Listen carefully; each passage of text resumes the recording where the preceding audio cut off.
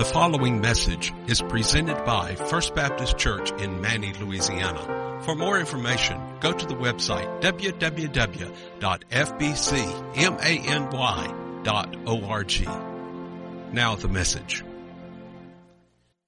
got your Bible, turn to Luke. If you could, turn to Luke chapter 15.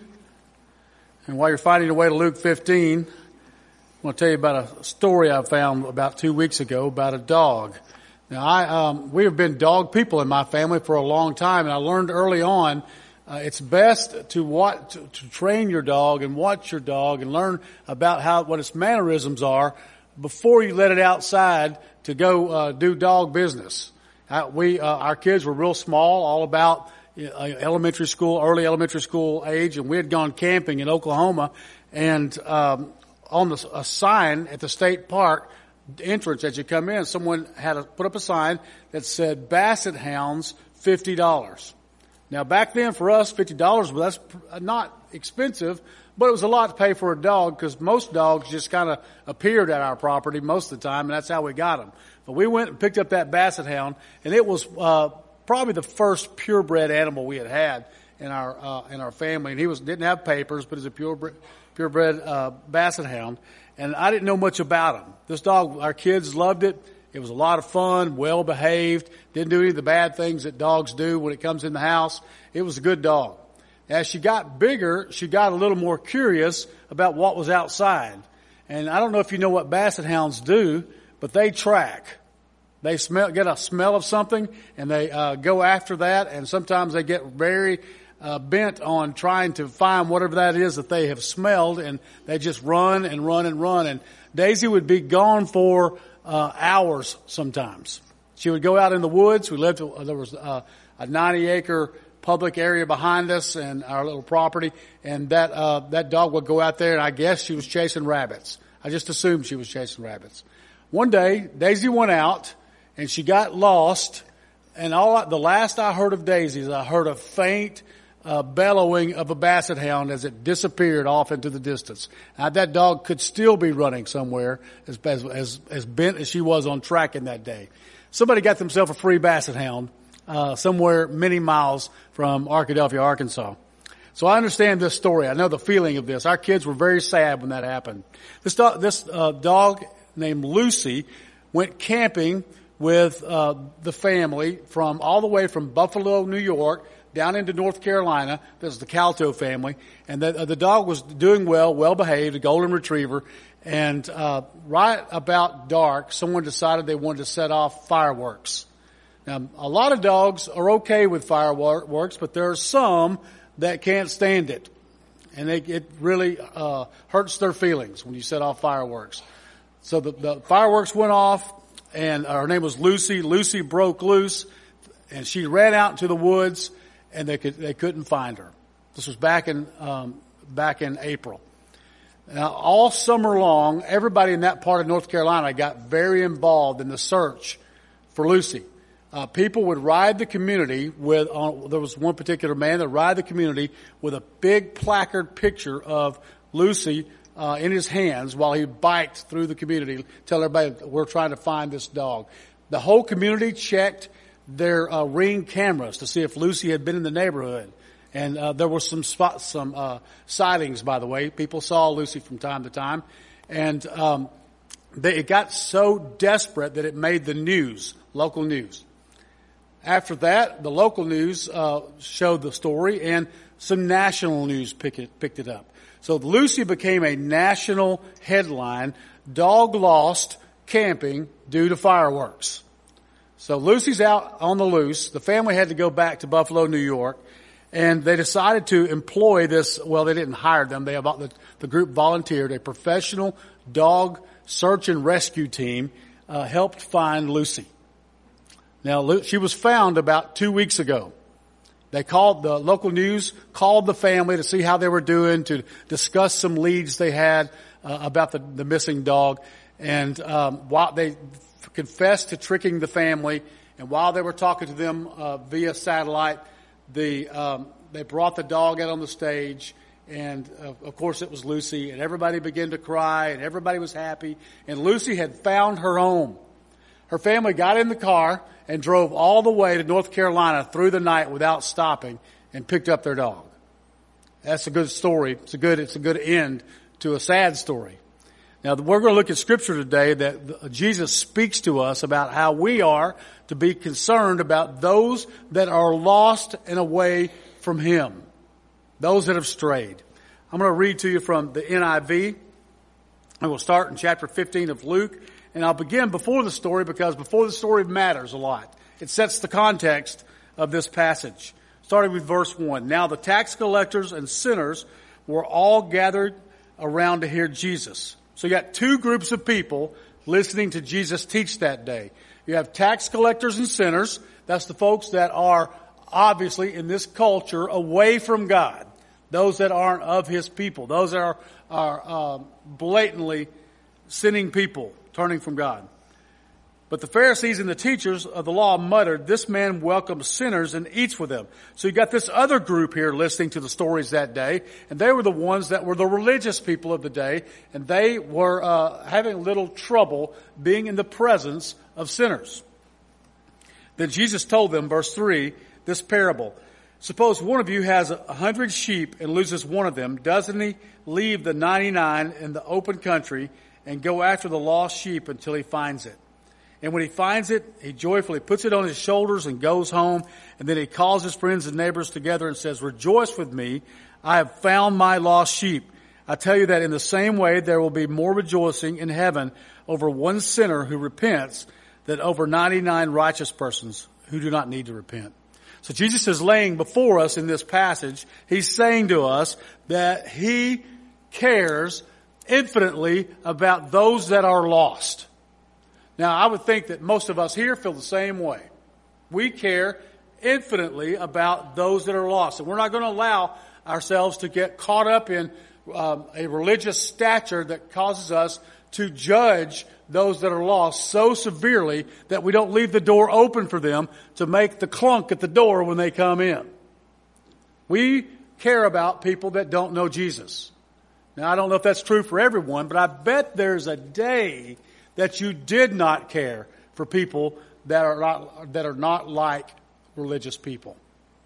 I've said this before. I spend a lot of time in New Orleans and in cities around the country. Probably one of the more diverse cultures or blatantly anti-Christian cultures I've been in is in Portland, Oregon. Now, Portland was on my top 5 favorite cities list for a while. Now it's not. It is a difficult town to be in. They are very compassionate as a government culture there, and they really take care of homeless people. Homeless people come in, they feed them, they have laws passed to help them. There's even a tax for the restaurants in the downtown area that is used to help support homeless outreach. But that attracts a group of people that are difficult for us to be around because they're so different than us. They made choices that have put them in a bad situation. The state BCM directors met there last year, Baptist Collegiate Ministry directors, and we're all meeting. Our wives come to the meeting. They break out, tour the city, and we go through our business of the day. And while they were out, that group of ladies was confronted by another lady, a homeless lady on the street, that was trying to sell them some crack. Now, that alone made them a little unnerved, but they're ministerial people, so they had nice composure dealing with that and talked with her kindly and tried to help her out and those kind of things without buying the crack from her. And one lady refused to take these drugs that she was trying to give to her, so the homeless lady punched her in the face. Now, that sets up a us versus them, doesn't it? There's people that are so far from God, it's difficult for us to have compassion on them because we know that their choices have put them in the situation that they are in. They've made some bad decisions along the way. They've been put in some bad circumstances, and they have been separated from God in their lifestyle and the way that they live. So let's go on down and look at the next passage. Verse 8. Suppose a woman has 10 silver coins and loses one. Doesn't she light a lamp, sweep the house, and search carefully until she finds it? And when she finds it, she calls her friends and her neighbors together and says, "Rejoice with me, I have found my lost coin." In the same way, I tell you, there is rejoicing in the presence of the angels of God over one sinner who repents. Now, I don't know if you've had this feeling before where you have gone somewhere in a business or maybe even at church and you've left your phone. Now, phone may not mean a lot to everybody, but it means a lot to a lot of people. It is important to me because it was issued to me by my company, by the Louisiana Baptist, and they said to me, "This thing costs as much as a computer. Don't lose it." So I have a very tight rein on that phone. Matter of fact, while I was thinking, ready to talk about this, I patted my pants to make sure it was here. So much that I've created this dance I call the "I've lost my phone" dance. The "I've lost my phone" dance is first you pat both front pockets, then you pat the back pockets, then you pat the chest pockets to see if it's in there somewhere, then you turn left, then you turn right. I've been trying to turn that into a dance, but it's not catching on. I've left my phone in places before, jumped out of the truck in the parking lot, and I don't run much anymore, but I ran back in to get that phone because it was lost and needed to be found. That fervor, that energy, that desire, that passion should be the passion of us toward those that don't know Christ and those that are far from Him. I have all these BCM directors doing kickoff week, the campus ministry around the state right now, and there'll be parties here, parties there, and help people move into dorms. And I think last night was neon dance night. I mean, there's just something going on everywhere all the time. Tonight, I'm doing a prayer walk on a campus with a group of people. Tomorrow, I'm helping them inflate inflatables out on the lawn. All of that is to help people find the Lord. Put them in a situation where they can know Jesus. I got a text last night I texted the whole group and I asked them, "Do you ever take groups of people through the New Testament and mark the Roman road and teach them how to share the gospel?" And one after another have been chiming in all night and this morning of how they did that. And by 8 o'clock this morning, they had decided they're going to raise the money to get 10,000 New Testaments to spread out to students across the state that want New Testaments that are marked with how to be saved. Just a short amount of time. They're people that are hungry to see people come to know Christ. They have a desire for the lost to be found, for that lost coin to be restored. Now we get to the story of the lost son. Jesus continued, "There was a man who had 2 sons. The younger one said to his father, 'Father, give me my share of the estate.' So he divided his property between them." Now, there's a lot we can discuss and analyze, and this has been preached many, many times. Tim Keller has written a book called The Prodigal. I don't know if you've read this book. This book discusses the perspective of how there's really 2 lost sons involved here. There's the lost son who rebelled and rejected God or his father and ran away. And then there's the other son who's lost because all of the things he does just so he can get what he wants out of the father.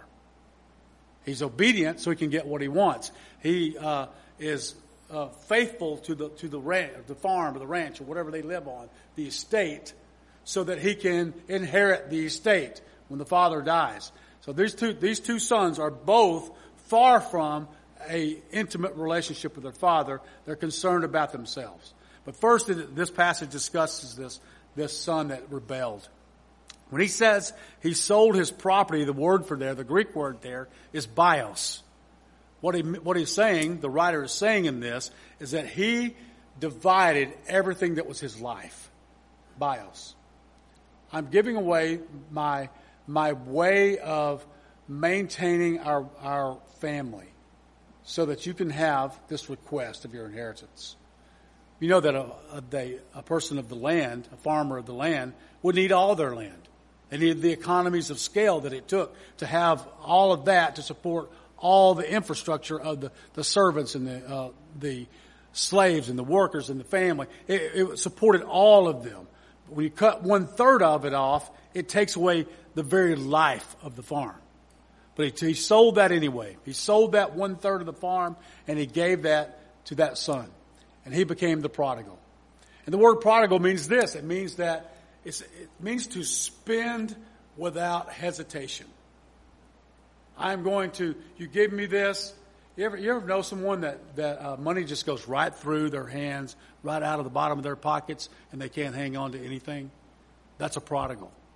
A person that can't stay off the internet buying things all the time because they just need to have that fix of buying something and having it shipped to their house. They love seeing that UPS truck pull up the front yard and dropping off that box for something that they bought. They just love the thrill of that. Can't wait to buy a new truck they can't afford, or a house they can't afford, or whatever it might be. That is the word picture for this prodigal. Getting rid of anything of value to receive a gratification instantly. So that's the son. He goes off and spends that money. He spends that inheritance. So this inheritance caused, this asking for his inheritance caused great financial instability in the family. And asking for that was not just a taking away from the lifestyle and what supported the lives of that family, but it was saying to the father, I don't want you, I just as soon you be dead because I want my inheritance now. It's a rejection of the father. And he said, I want what you have to offer, and I don't want a relationship with you. Verse 13. Not long after that, the younger son got together all he had and set off for a distant country, and there squandered his wealth in wild living. And after he had spent everything, there was a severe famine in the whole country, and he began to be in need. So he went and hired himself out to a citizen of that country, who sent him to the fields to feed his pigs. He longed to fill his stomach with the pods the pigs were eating, but no one gave him anything. I don't know if you've seen this internet meme. A little boy is asked, like he's in a math class, what if Tommy has $1 and he has 1/4 and he has 2 pennies? What does Tommy have? And the little boy says, he broke. He don't have anything. This guy's broke now. He doesn't have anything anymore. He's lost, he's given away and squandered it all. He's at the point of complete dejection, away from his family and with nothing to sustain his life. Verse 17, when he came to his senses. When he came to his senses. In Vincent's word study, it discusses this word senses. It says the striking expression, he came to himself, puts the state of rebellion against God as a kind of madness. Okay, he came to his senses and realized that rebellion was madness. That he had turned from God, he had turned from his father, and he was in a desperate situation. This wake-up call led him to come to himself. Led him to decide that he needed to do something right and make this right. You know, people that are away from God do have those moments. They have those moments of coming to their senses, coming to themselves. It may happen when they have an automobile accident, and it's a near-death experience. You know, last week I experienced one of those come to your senses moments. It didn't happen to me this time, but it happened to me the first time back in 2020. From about March of 2020 to October, we were washing groceries. We were bringing groceries to the front door and wiping them down with alcohol. We would leave the mail out in the sun for a day before we'd bring it in the house. Everybody thought you were going to die of COVID as soon as you went outside and breathed the breath. And we avoided it so well that we got the shots and we did all we're supposed to do.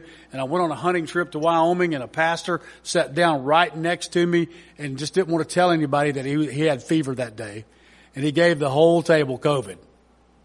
So I drove back from Wyoming in a snowstorm that year, and didn't start showing symptoms till right when we walked in the door here in Pineville.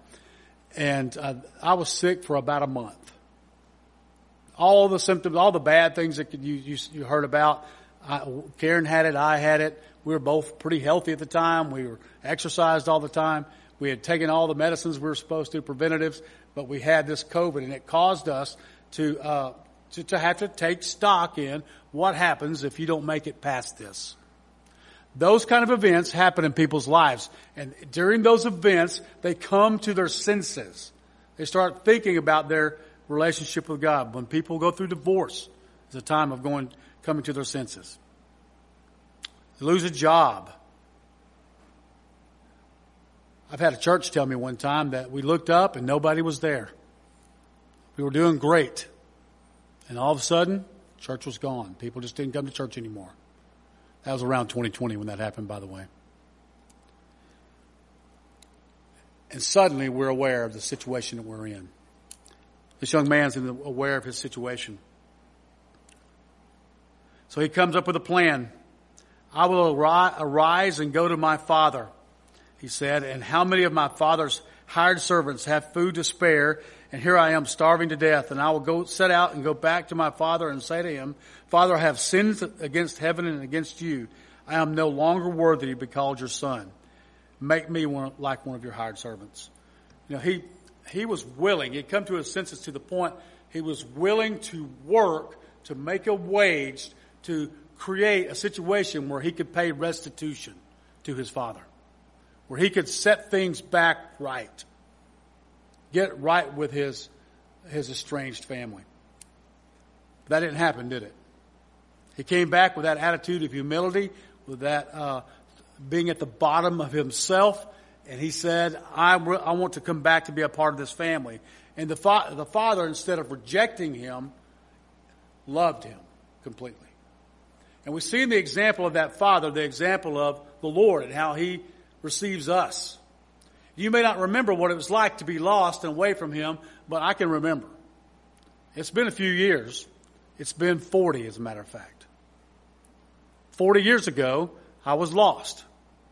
I was at the point of living like a prodigal. I don't mean prodigal in that I was spending everything I had because I didn't have that much to spend. But prodigaling like I was just doing what I wanted to do as an 18-year-old boy, trying to get what I could out of life, and didn't really care how I got there. And I found the Lord, and he accepted me and loved me and gave me new life in him. Can you remember what it was like to be without him? To be a prodigal that's lost? Just for a second, I hope that you understood that I was saying that you are people of God with the right attitude. But just for a second, I want us to pretend that we're the Pharisees. All of us here in this room. And we would see people, let's say someone comes in the middle of our group that is away from God. Can we look at them with compassion and not judgment? Can you see a homeless person on the street, a person that's lives in a house that's not really a family house, it's anybody who can find a place to squat, lives in that house, and drugs is involved, and they live terrible lives of poor choices? Can we see them as God's children that are prodigal, that need to come back to him? A church that grows is a church that loves the prodigal. A church that's alive is a church that loves the prodigal. Not just loves them, but seeks them and helps to restore them. A church that dies is full of Pharisees. People that are religiously right in order to check all the boxes so that they know that they're doing the right thing so they can get what they want when they die. That would be a Pharisee. Now I know, because I know so many of you already, that you're people that are saved. You love the Lord. You care about him. You're not that Pharisee that sits back and judges people, but you're people that care about the lost. Now it comes down to more than just feeling that way. It comes down to acting that way. What can you do as a church? What can you do as an individual to help reach the lost, to reach out to people that are prodigal. Verse 20, so he got up and went to his father. But while he was still a long way off, his father saw him and was filled with compassion for him, and he ran to his son, and he threw his arms around him and kissed him. The son said to him, Father, I have sinned against heaven and against you. I am no longer worthy to be called your son. But the father said to his servants, Quick, bring the best robe. That best robe was his robe. That robe was the robe of the father. And this filthy, dejected, prodigal son was clothed in this glorious robe of restoration. He said, bring that best robe and put it on him, and put a ring on his finger and sandals on his feet, and bring the fattened calf and kill it, and let's have a feast and celebrate. For this son of mine was dead and is alive again, and he was lost and is found. So they began to celebrate. So since Daisy, we've had a few lost dogs. A bunch of them. I don't know how much money I've spent on dog restraint equipment. Little kennel runs and leashes and training and just keeping those dogs. But somehow they occasionally find their way out. And this summer, I was taking care of my daughter's dog while she was trying to sell her house in New Orleans. And this dog was like a family member, treated like, it was a Jack Russell Terrier that lived in the house, was loved greatly, and her name's Louise. And Louise found the creek. And Louise thought she saw a deer on the creek, and Louise was gone before I could blink an eye. She took off. And it was a panic moment for me. I thought, how am I going to tell them that I let Louise get out? Because she had said to me more than once, I don't care what happens to your dog, but don't lose Louise. Well, I went down into the woods, got chiggers, did the whole, I searched and searched and searched. I couldn't find her. Finally, about the time I gave up and I wanted to go back in the house, I did go back in the house in the air conditioning and was about to make the call and say, Louise got out. I had no idea where she's at. Do you have a chip in her? I hope she's chipped. And I looked up in the garage and there's Louise chasing the cat. I opened the back door. Louise came in the house. And right there in that kitchen, I had a little party. Louise was home. Now, I don't even like Louise very much.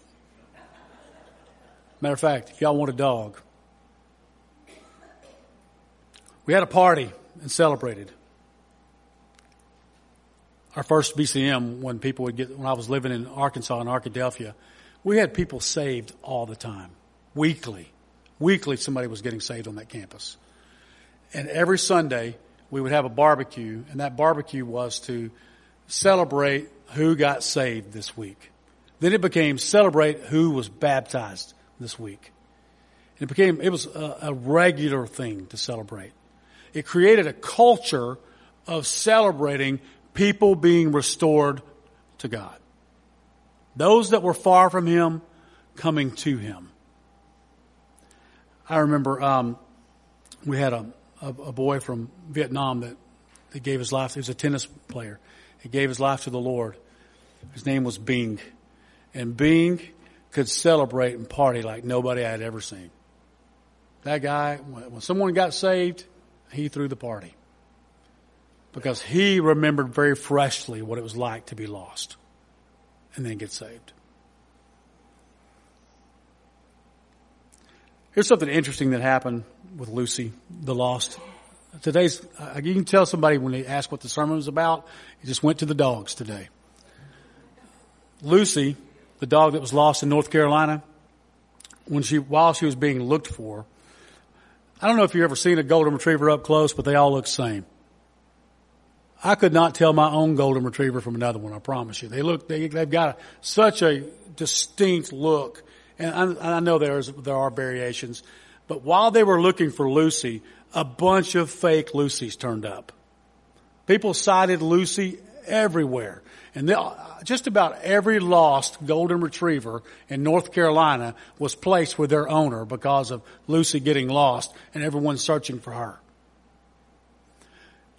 When you become a group of people that care about the lost Lucys so much that you're always looking for the lost ones, you will find plenty others.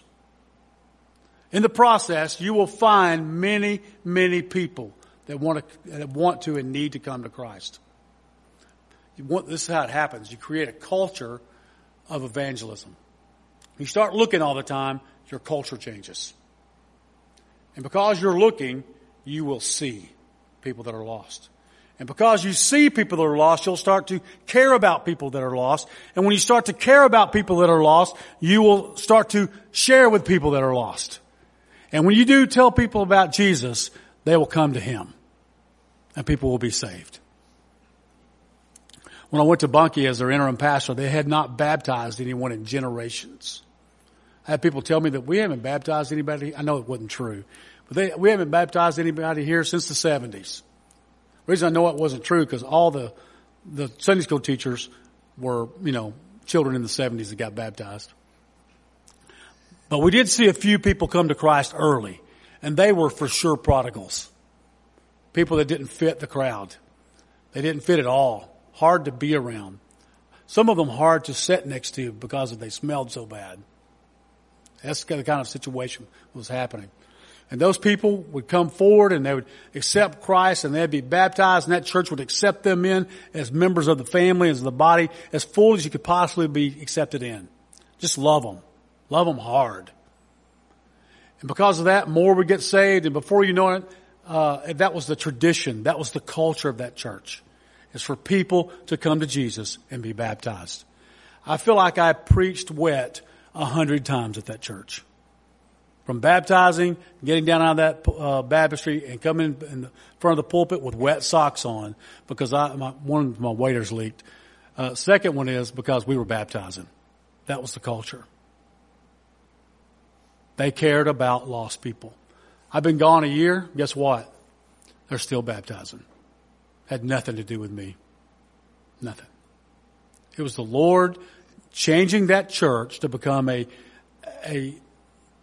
church that loved the prodigal. And when that happened, the prodigals got saved. God's church grew. Acts 2:47 says this. They saw people that were saved come to the church, come to them daily. Daily. The culture was that people would be saved. That's the culture I'm praying for this church. It's a culture where people know they can come here and be loved. They won't be judged. They won't be thrown out. But they will be accepted and loved and restored, and the great robe will be put on them of righteousness. Y'all think that's possible? I think it's possible. I've seen it many times. It's possible. Lord, help us be people that hears the door when it clunks, and we're looking for people who don't know you. Help us be people to notice the prodigals. Now, you may find yourself here today and be one of those that is away from God. You've been running. You've been running so hard that you couldn't hear God's voice if you tried. But something has stopped you in your tracks, and you've come to your senses, and you've said, I need Him. I need to return to the Lord. Today's the day to do that. He's calling you. He's wooing you. He's gently drawing you into restoration with Him. Let's pray. Father, I thank you for the story that we've heard many times, but I pray that it will have spoke to our hearts in a new way. And there may be someone in this room that is running from you, and they've found the end of themselves, and they're not happy anymore. They're worried about the future. They're worried about the situation that they're in. They're worried about their families. They're worried about their life after death. And Father, I pray that you would cause them to run to you right now and be restored. That you would give them eternal life through a relationship with Jesus Christ. That they would ask Christ to come into their heart and they would be filled with hope and filled with glory and righteousness. And Father, they would know that they are the restored son. And I pray all this in Jesus' name. Amen. If you'll stand with us for the time of invitation, I'll be standing in front of the room to receive you if you want to come and pray and talk about the situation you may find yourself in, or just pray about someone else that you care about. The preceding message was presented by First Baptist Church in Manny, Louisiana. For more information about a relationship with Jesus Christ or about the church, including contact information, go to the website www.fbcmany.org. Thank you for listening, and may God bless you.